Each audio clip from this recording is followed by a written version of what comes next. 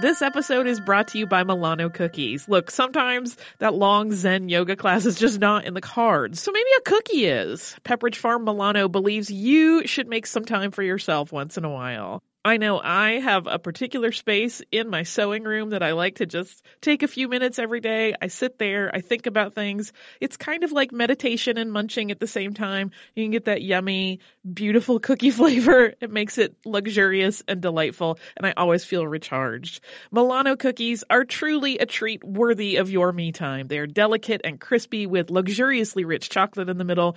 You really want to keep these just for you. So remember to save something for yourself with Pepperidge Farm Milano. How do you find a new way forward when suddenly you have to, ready or not? Maybe you're relocating. Or having your first baby. Or leaving a relationship. Just starting? Or just starting over. On the Road to Somewhere, we talk about all of it, getting really honest. And we definitely laugh our way through it. That's the beauty of this journey. I'm Lisa Oz. And I'm Jill Herzig. Join us as we navigate our own big life changes on our podcast, The Road to Somewhere. Listen to The Road to Somewhere on the iHeartRadio app, on Apple Podcasts, or wherever you get your podcasts.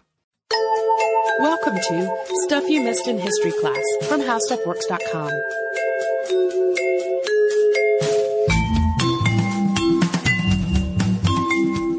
Hello, and welcome to the podcast. I'm Tracy V. Wilson. And I'm Holly Fry. We're doing something just a little bit different today.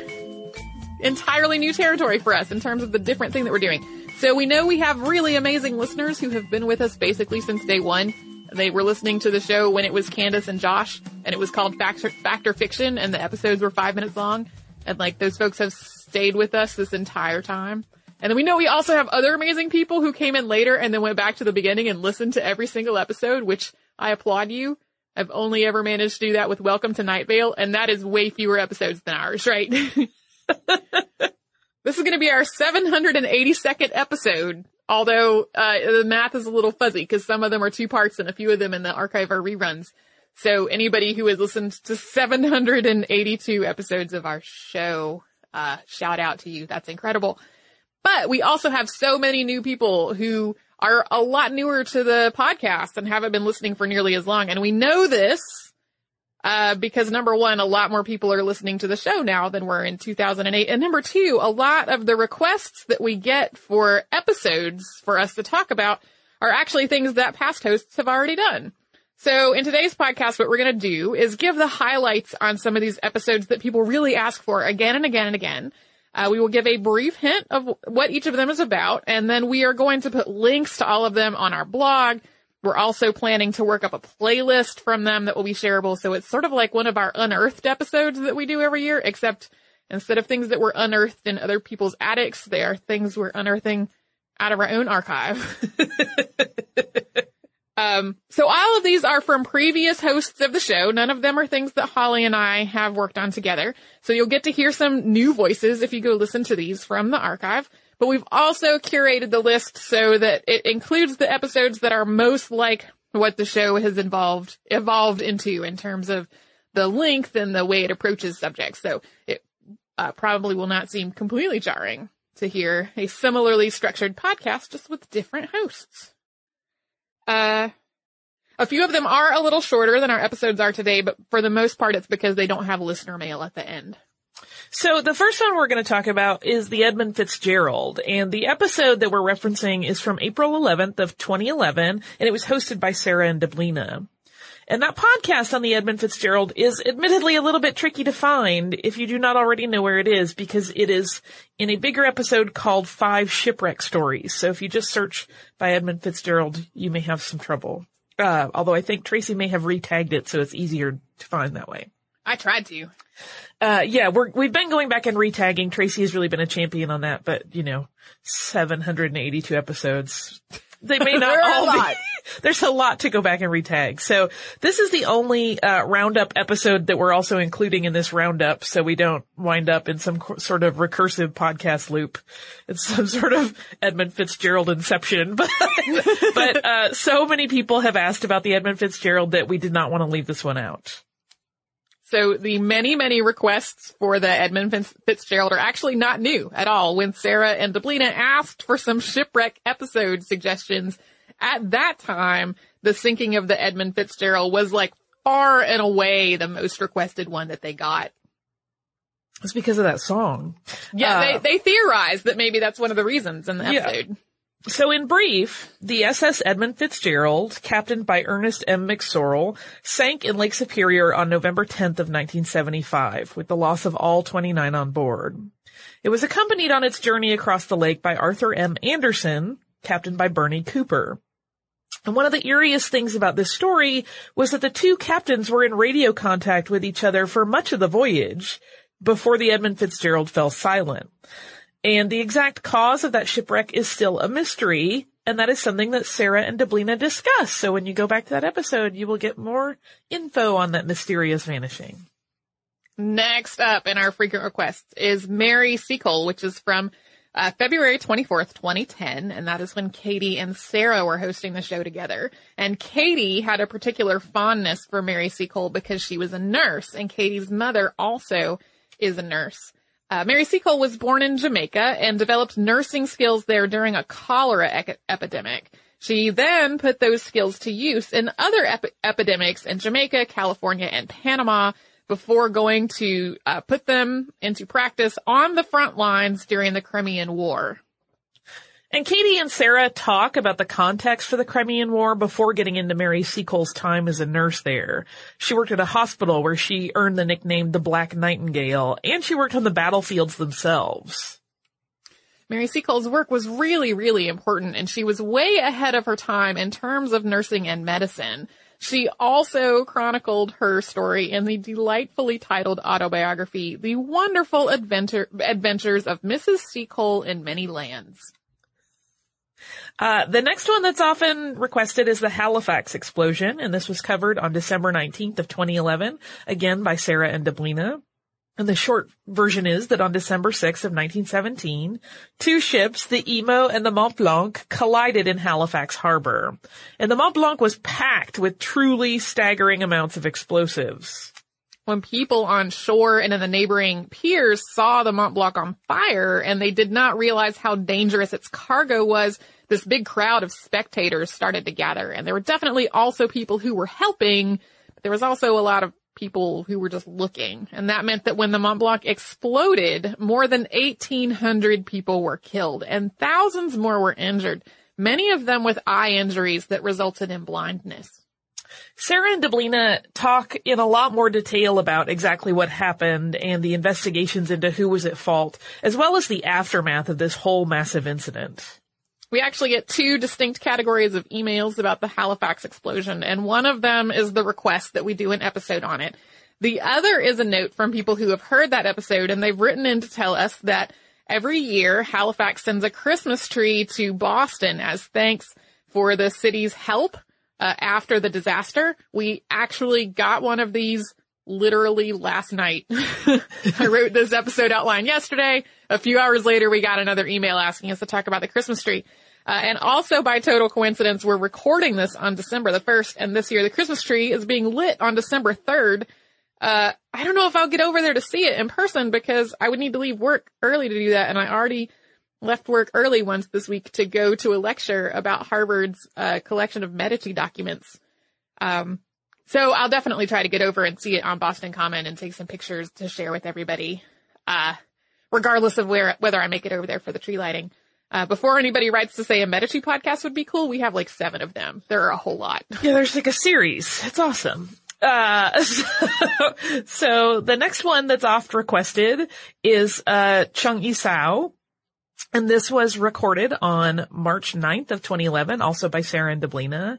And this podcast on Chung Isao can be tricky to find because before you even get into the multiple spellings that are sometimes used for her name, she's referred to by 2 different names. Yeah, depending on where you're reading this, she is either referred to as Chung Isao, which means wife of Chung Yi, or Chung Shi, which means Chung's widow. So she's a wife or a widow, depending.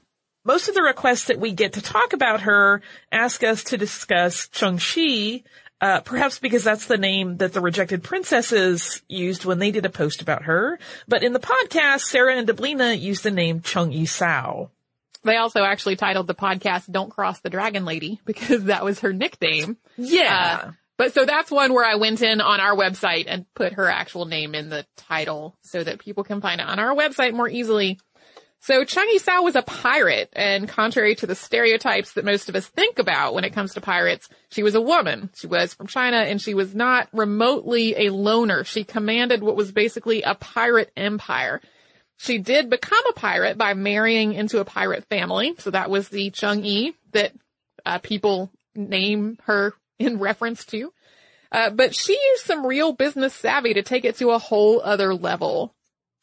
And her pirate confederation, like when we say a whole other level, it is no joke. She had 6 fleets of ships. Fleets, not a fleet of ships, 6 ships, but 6 full fleets. 400 junks and a staff of 70,000 pirates. So she was really rather amazing. Also a very complex character in history. Yeah, and also in the pretty amazing and kind of a complex story is Pope Joan, which is under the title, Was There a Female Pope? And that came along on September 6th of 2010 and was hosted by Katie and Sarah. So Katie and Sarah talk about whether Pope Joan was a real person or not. The story was that Joan was in love with a scholar and followed him to Athens. And since a woman couldn't join the Benedictine monastery where he was studying, she disguised herself as a man and joined the monastery anyway. She purportedly rose up through the ranks and then served as pope for 2 years before her gender came to light after she gave birth while riding a horse in a procession. I hate when that happens. It's just such an absurd assortment of details all kind of clambered into one that sounds just crazy. There is a lot about this story that's possibly apocryphal, and Katie and Sarah get into whether it was real or not. And they also get into the history of when people have believed it and when they haven't, and why that has been the case at various points in history. So again, it's another one that's quite complex. There are a lot of layers and still some question marks around the whole thing. So they covered that whole bananas episode. We're going to talk about another chunk of episodes after we have a brief word from one of our sponsors. Hey, Holly, we have some exciting news. Yeah, I am wildly excited, and people will have another opportunity to watch me cry at art. Yeah, you sounded so calm, and it's not a calm situation at all. Our trip to Paris last year was really successful, so we're doing another similar trip this year, but this time to Rome and Florence. It's May 14th through 21st, 2020, and like last time, it is with a company called Defined Destinations, who is planning out this whole trip for us. Yeah, and during that week-long trip, we are going to see some of the great art that we have talked about on this show many times, including Michelangelo's David. We are going to go to Tuscany. We're going to visit St. Peter's Basilica. We are going to the Sistine Chapel. So it's going to be a fantastic trip. You can get the whole list of places that we are going and information about booking at defineddestinations.com. Scroll down to the Rome and Florence trip with Stuff You Missed in History Class, or come over to our social media. We have posts about it there too. Hey listeners, I wanted to tell you about a new podcast from iHeartRadio called The Women, hosted by Rose Reed. It is a fascinating and deep dive interview show where Rose talks to changemakers and disruptors, and she finds out what really drives them. So she will ask each of them, what was your first stand, and how do you navigate success and failure? And really, what's the cost of fighting for others? These interviews are really personal, and they're candid, and sometimes they're a little bit crass, but they are always really enlightening. You can listen to these firebrands and take away lessons that will help you navigate your own life and forge your own path.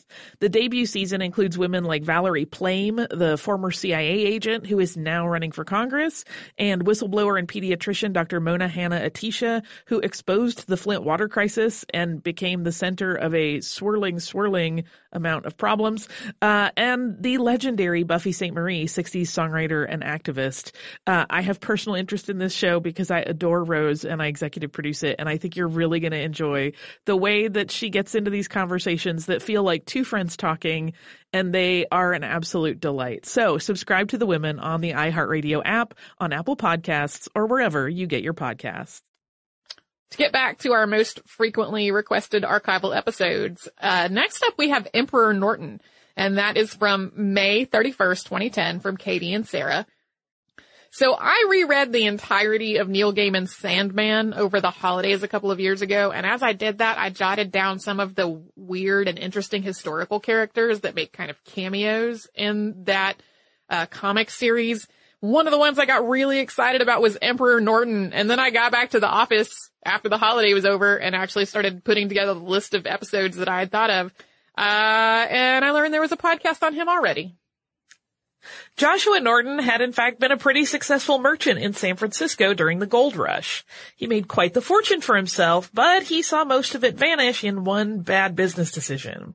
He disappeared from the scene for a couple years, and then when he came back to San Francisco on September 17th of 1859, he did so dressed as Napoleon, and he claimed that he was the Emperor of the United States and the Protector of Mexico.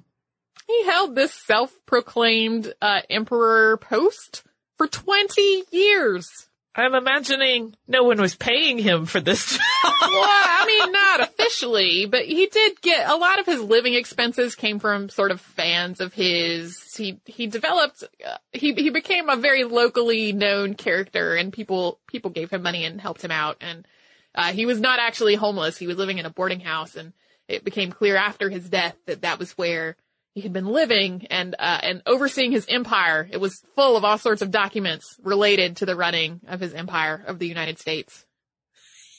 The next one that gets requested frequently is Cynthia Ann and Quanah Parker. In that episode, there are two episodes. One is November 28th and one is December 5th. Those are both of 2012. And those are Sarah and Deblina episodes, so some of their later episodes. A lot of folks write in and ask us to do a podcast on the two of them, but Sarah and Deblina actually did two podcasts, one on each. We actually had our biggest spike in requests for this one after our episode on Olive Oatman, because like Olive, Cynthia Ann was captured, in her case, by members of the Comanche tribe and wound up living among the tribe. Cynthia Ann was kidnapped when the fort where her family had been living was raided. Some of her family was killed, and Cynthia Ann was taken captive. She was only 9 at this time. And Cynthia Ann was the only one of her family who survived and was not ransomed back. Her story, not Olive's, is actually more likely to have been the basis for the movie The Searchers. We had a few questions about that once we did the Olive Oatman episode. Yeah, Cynthia Ann actually eventually married her abductor. She had 3 children with him, and the eldest, Quanah, wound up being the Comanche's last war chief.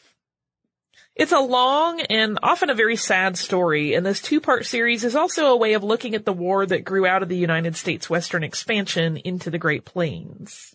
Next on our list is another thing about war, and that is the New York draft riots that came out on April 11th of 2011. It was another Sarah and Deblina venture, and most of our requests for it mention the 2002 Martin Scorsese movie Gangs of New York. So whenever we get a pile of them in a row, I wonder if that was just replayed on TV or maybe it's on Netflix right now or something, because they tend to come in chunks. They do. They clump together. So during the Civil War, the federal Congress passed the Union Conscription Act of 1863, which set up a draft. Basically, able-bodied men between the ages of 20 and 45 were required to register unless they could pay a fee or have a substitute take their place.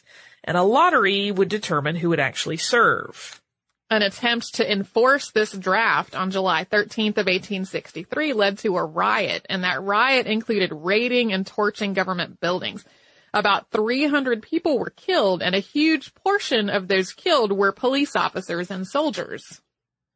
One of the many things that Sarah and Deblina talk about in this podcast is all of the social factors that led to this riot, including the influx of both Irish immigrants following the Great Famine in the late 1840s and the influx of recently freed slaves, many of them competing for the same low-wage jobs. It's a podcast that ties a lot of the themes that we've talked about in more recent podcasts as well all together, including the Harlem Hellfighters and the 2-parter on the Irish potato famine itself.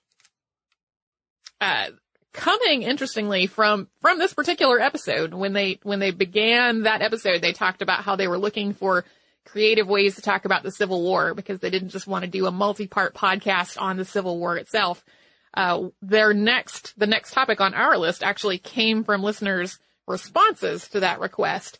It is on Alan Pinkerton. It's from June 27th of 2011, and also obviously by Sarah and Deblina. So they had asked for some Civil War topics and wound up putting together a series on Civil War spycraft.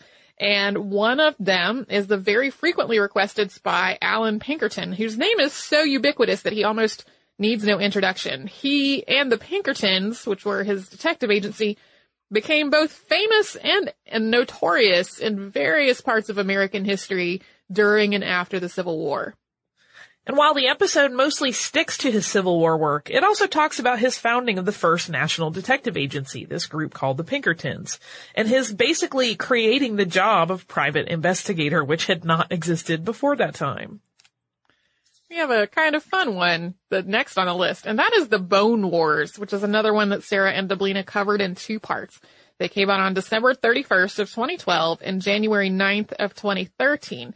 And our biggest spike in requests for an episode about this one definitely came in April of this year when Emmanuel Schopp, who's a vertebrate paleontologist at the New University of Lisbon in Portugal, suggested reversing the previous reversal in paleontological thought about whether the Brontosaurus and the Apatosaurus are 2 different dinosaurs.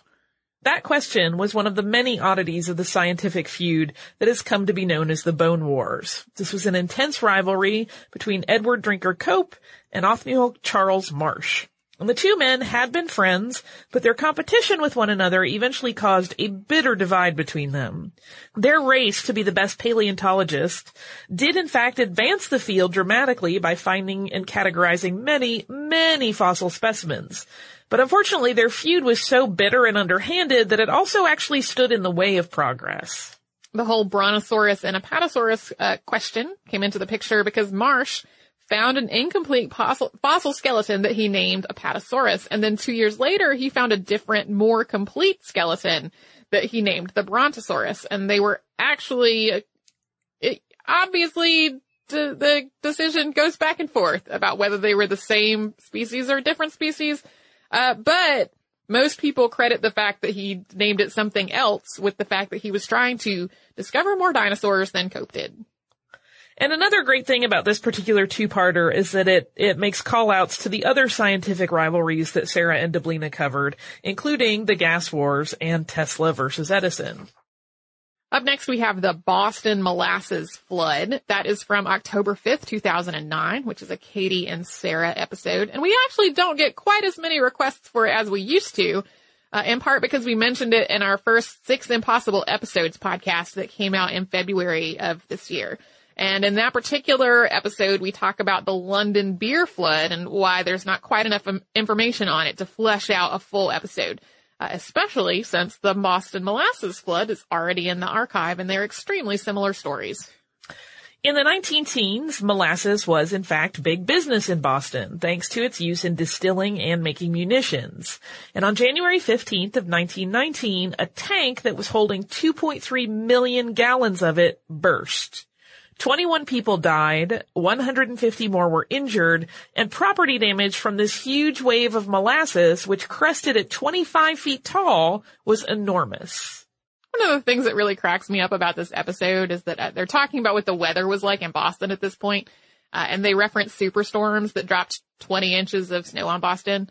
I hate it when you mention bad weather and then somebody comes along and tells you that the weather is a lot worse where they live, but having been in Boston during last year's record-breaking snow season that had 110 inches of snow or something, the idea that 20 was a superstorm made me giggle a little when I heard it on this show. It might have been if those 20 inches fell in like an hour. That would be a superstorm. But 20 inches by themselves is not necessarily super in New England.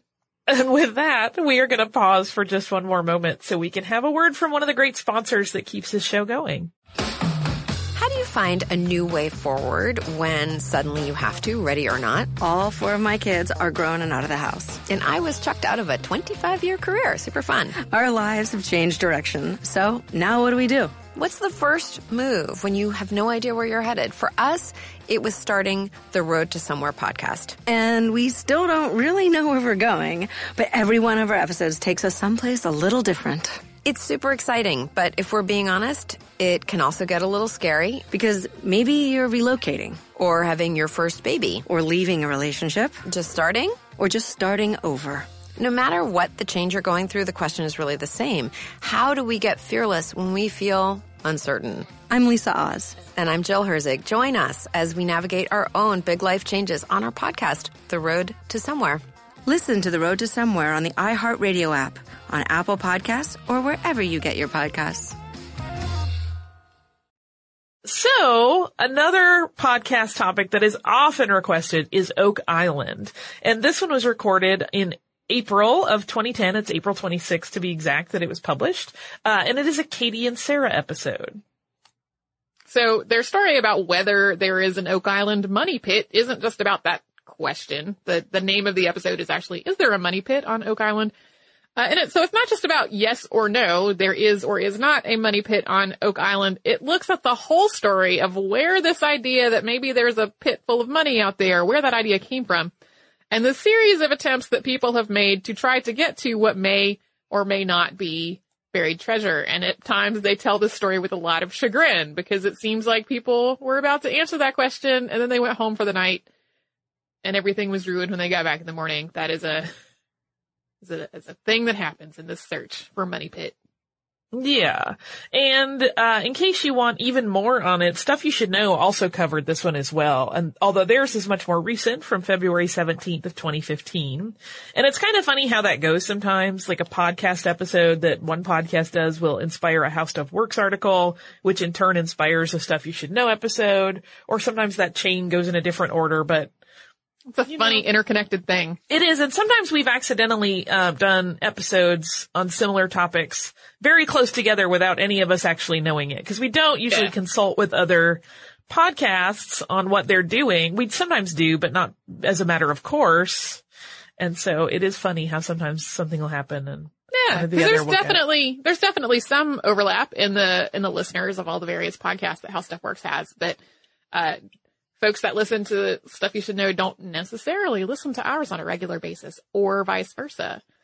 It's also kind of funny to me how at this point in the whole Oak Island money pit story, if there is actually a pit full of money, there has probably been more money spent trying to get to it than the pit would actually contain at this point. Yeah, I feel like the Oak Island story is the money pit at this point. Like, I think they make that joke in the episode. Oh, do they?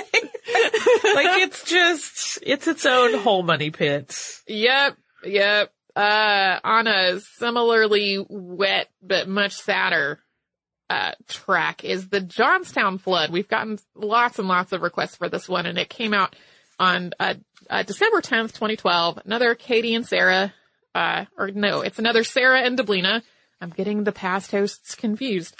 It's another Sarah and Deblina podcast. And the South Fork Dam burst on May 31st, 1889, and it sent 20 million tons of water through Johnstown, Pennsylvania, killing 2,209 people, which I think makes sense why so many people ask us for it, because we get a lot of requests for really sad stuff. We do. And it's one of those things where the numbers are so staggering and it's such an extreme and dramatic event that I think that's part of the appeal of people wanting to hear more about it. And one of the more surprising parts of this episode, if you're not already familiar with the story, comes right at the beginning. And that's that Johnstown was so prone to flooding that people basically had a routine to deal with it. Like, they would do things like move their belongings upstairs when a flood was coming to try to protect those possessions. But this particular incident was far, far too big to be managed that way. It took an hour for the water to get to the town when the dam burst, but by the time it got there, it was said to be moving with the force of Niagara Falls. And so in addition to the thousands of people who were killed, the property damage was just enormous. And next up is Nellie Bly, and she is often requested, but there is an episode about her, and it first aired on March 24th of 2010. It was an episode done by Katie and Sarah. And their episode on Nellie Bly walks through her career as a journalist.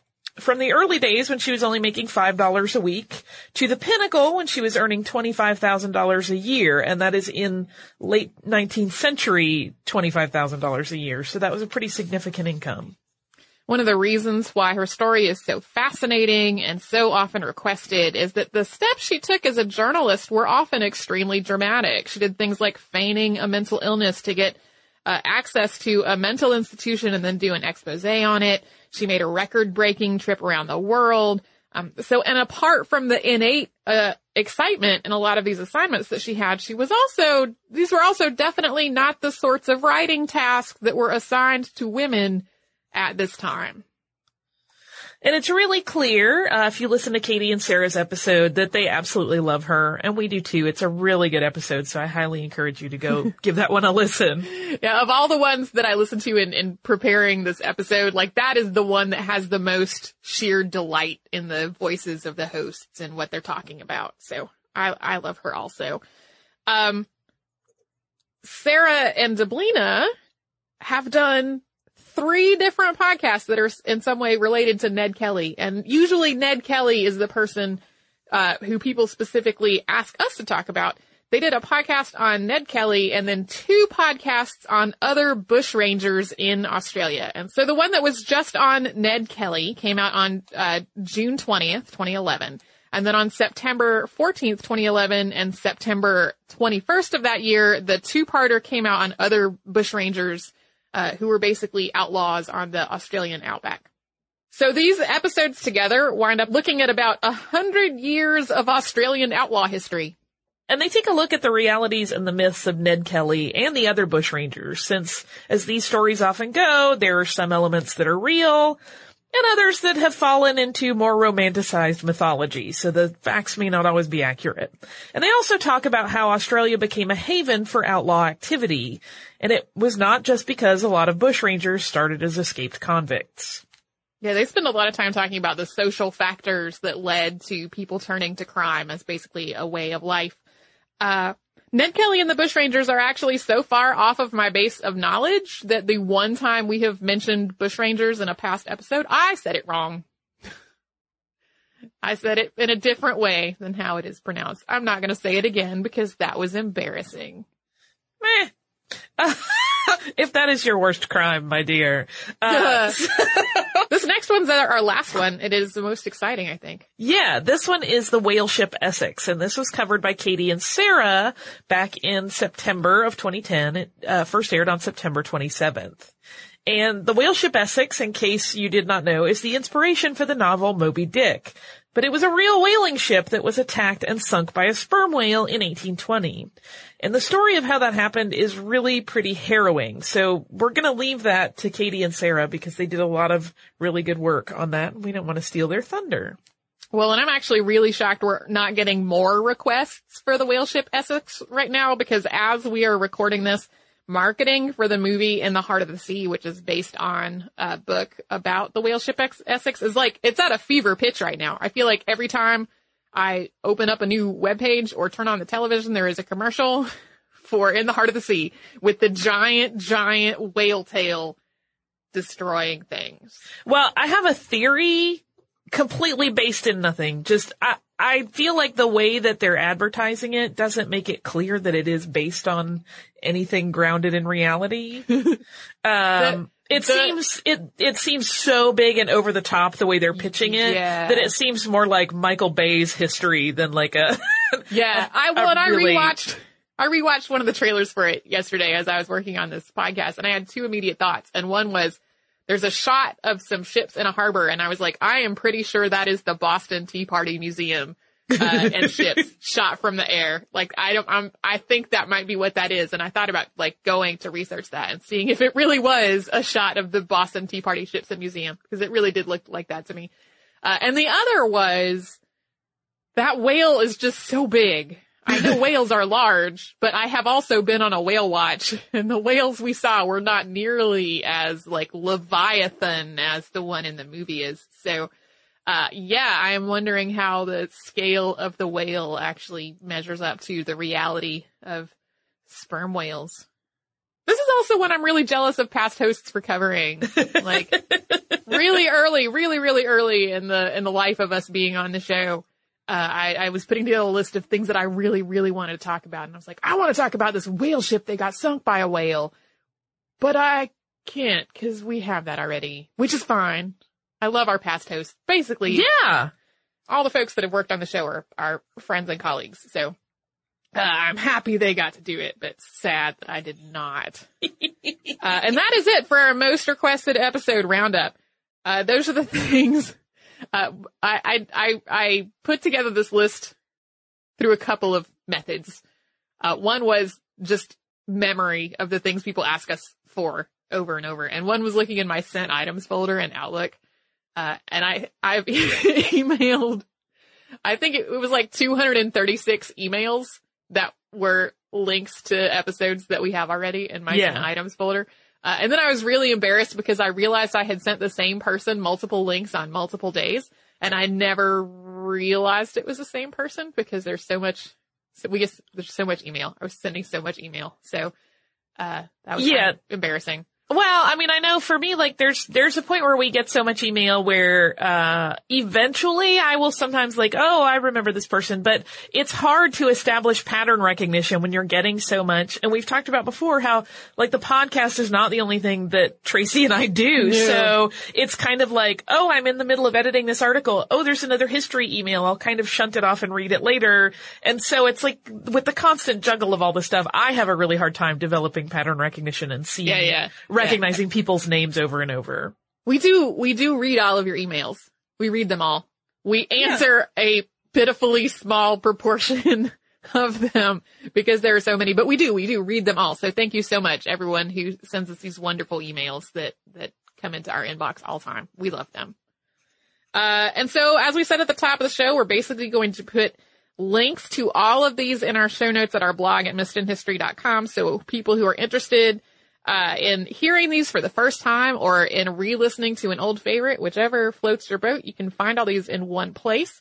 Our awesome producer, Noel, is going to try to put together a shareable playlist of them also to make them easier to find. And we will post links to all of that as many places as we can think of. And if you want to see whether we've got something you're interested in our archive, we also have a blog post that Tracy put together, which is how to find old episodes of Stuff You Missed in History Class. And it basically has lots of tips on how to search and how to hunt for things that might help you. If you are wishing we would do something, it might already exist, either by us or previous hosts, and your wish could be instantly granted. I love it when the wish is instantly granted. I always feel kind of guilty when somebody has clearly put so much time and thought into convincing us that we should do an episode on something, and it's something that we already have. It could be me overthinking things, but I always feel like if that were me getting the email back saying, hey, we love that person also, here's a link to the episode that we have on them, like that would kind of take the wind out of my sails. I don't know if it would or not for me, but I do feel bad that they spent time they didn't have to making their case. Yeah. So anyway, yeah, we have so many episodes in our archive, and I would say, just because in our archive on our website at missedinhistory.com, I have gone in and tried to put the person's name in the title for things that did not have their name, like Don't Cross the Dragon Lady did not have the names in there. So I've gone in, I've put the names in as many of the titles as I can find to make them easier to find them before. And so it may be a little easier on our website than in iTunes. So yeah, that is our most requested episodes that we already have. Do you have some fresh listener mail that does not in fact request an episode that already exists? It is so fresh that it came in this morning. Yay! It is from Gabrielle, and it is from our very, very recent episode from yesterday in terms of when we were recording this podcast on the Gallipoli campaign. And Gabrielle says, Dear Tracy and Holly, I've just finished listening to your episode on the Gallipoli campaign, and it was very good, despite, as a New Zealander, I couldn't miss it in history class. One small point that has recently been made more widely known about the Anzac biscuits is that although it is possible sweet biscuits were sent over in care packages, and Anzacs are good keepers and travel well, they became iconic because of the massive fundraising efforts for soldiers' aid societies such as the Red Cross in the early aftermath of the landing. Hundreds of bake sales and tables of works were set up, and most of them had a version of this oatmeal and coconut biscuit that is made without eggs and by melting together the butter and golden syrup. This recipe was popular during rationing as it uses minimal amounts of scarce ingredients. At least one hospital ship was funded in this way. They also are the only exception to an act of parliament that forbids naming any commercial product after Anzacs and must be 1, made to the original recipe, and 2, only called biscuits, never called cookies in their title. A well-known sandwich chain could not do the first when attempting to add it to their menu. Half chocolate-dipped Anzac biscuits are becoming more popular, and during April, commemorative tins are for sale in the supermarkets all over the country and in Australia. Love the show, Gabrielle. Thank you so much for this awesome information about Anzac biscuits. Gabrielle, my information that they became famous for being sent to soldiers actually came from a prior listener mail from several years ago. From somebody who actually sent us a recipe for how to make them, which is delightful. And I have that recipe still. And maybe over the holidays when I have some extra baking time, I will make some and see what they are like. So thank you again, Gabrielle, for sending that. That is great information. If you would like to write to us, we are at historypodcast@howstuffworks.com. We're also on Facebook at facebook.com/missedinhistory, and our Twitter is missedinhistory. Our Tumblr is missedinhistory.tumblr.com, and we're on Pinterest at pinterest.com/missedinhistory.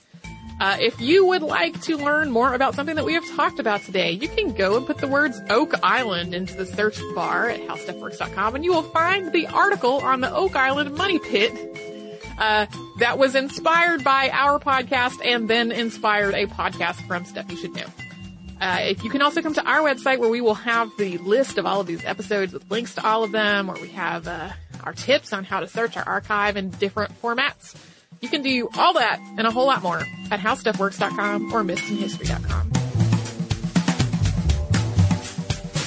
For more on this and thousands of other topics, visit howstuffworks.com.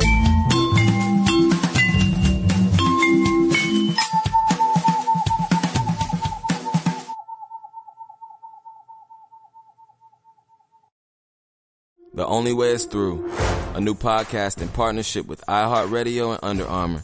Players, coaches, and athletes will share intimate and personal stories of performing at the highest level. Here is Canadian heptathlete Georgia Ellenwood. The reason I won is because on that day I was confident. I need to continue that mentality to understand that I can be an Olympic athlete. I can compete with the best in the world and just perform. Listen to The Only Way is Through, available now on the iHeartRadio app or wherever you get your podcasts. This is Dani Shapiro, host of the hit podcast Family Secrets. I hope you'll join us for some incredible conversations about family, identity, and what happens to both when the secrets that have been kept from us and the secrets we keep finally come to light.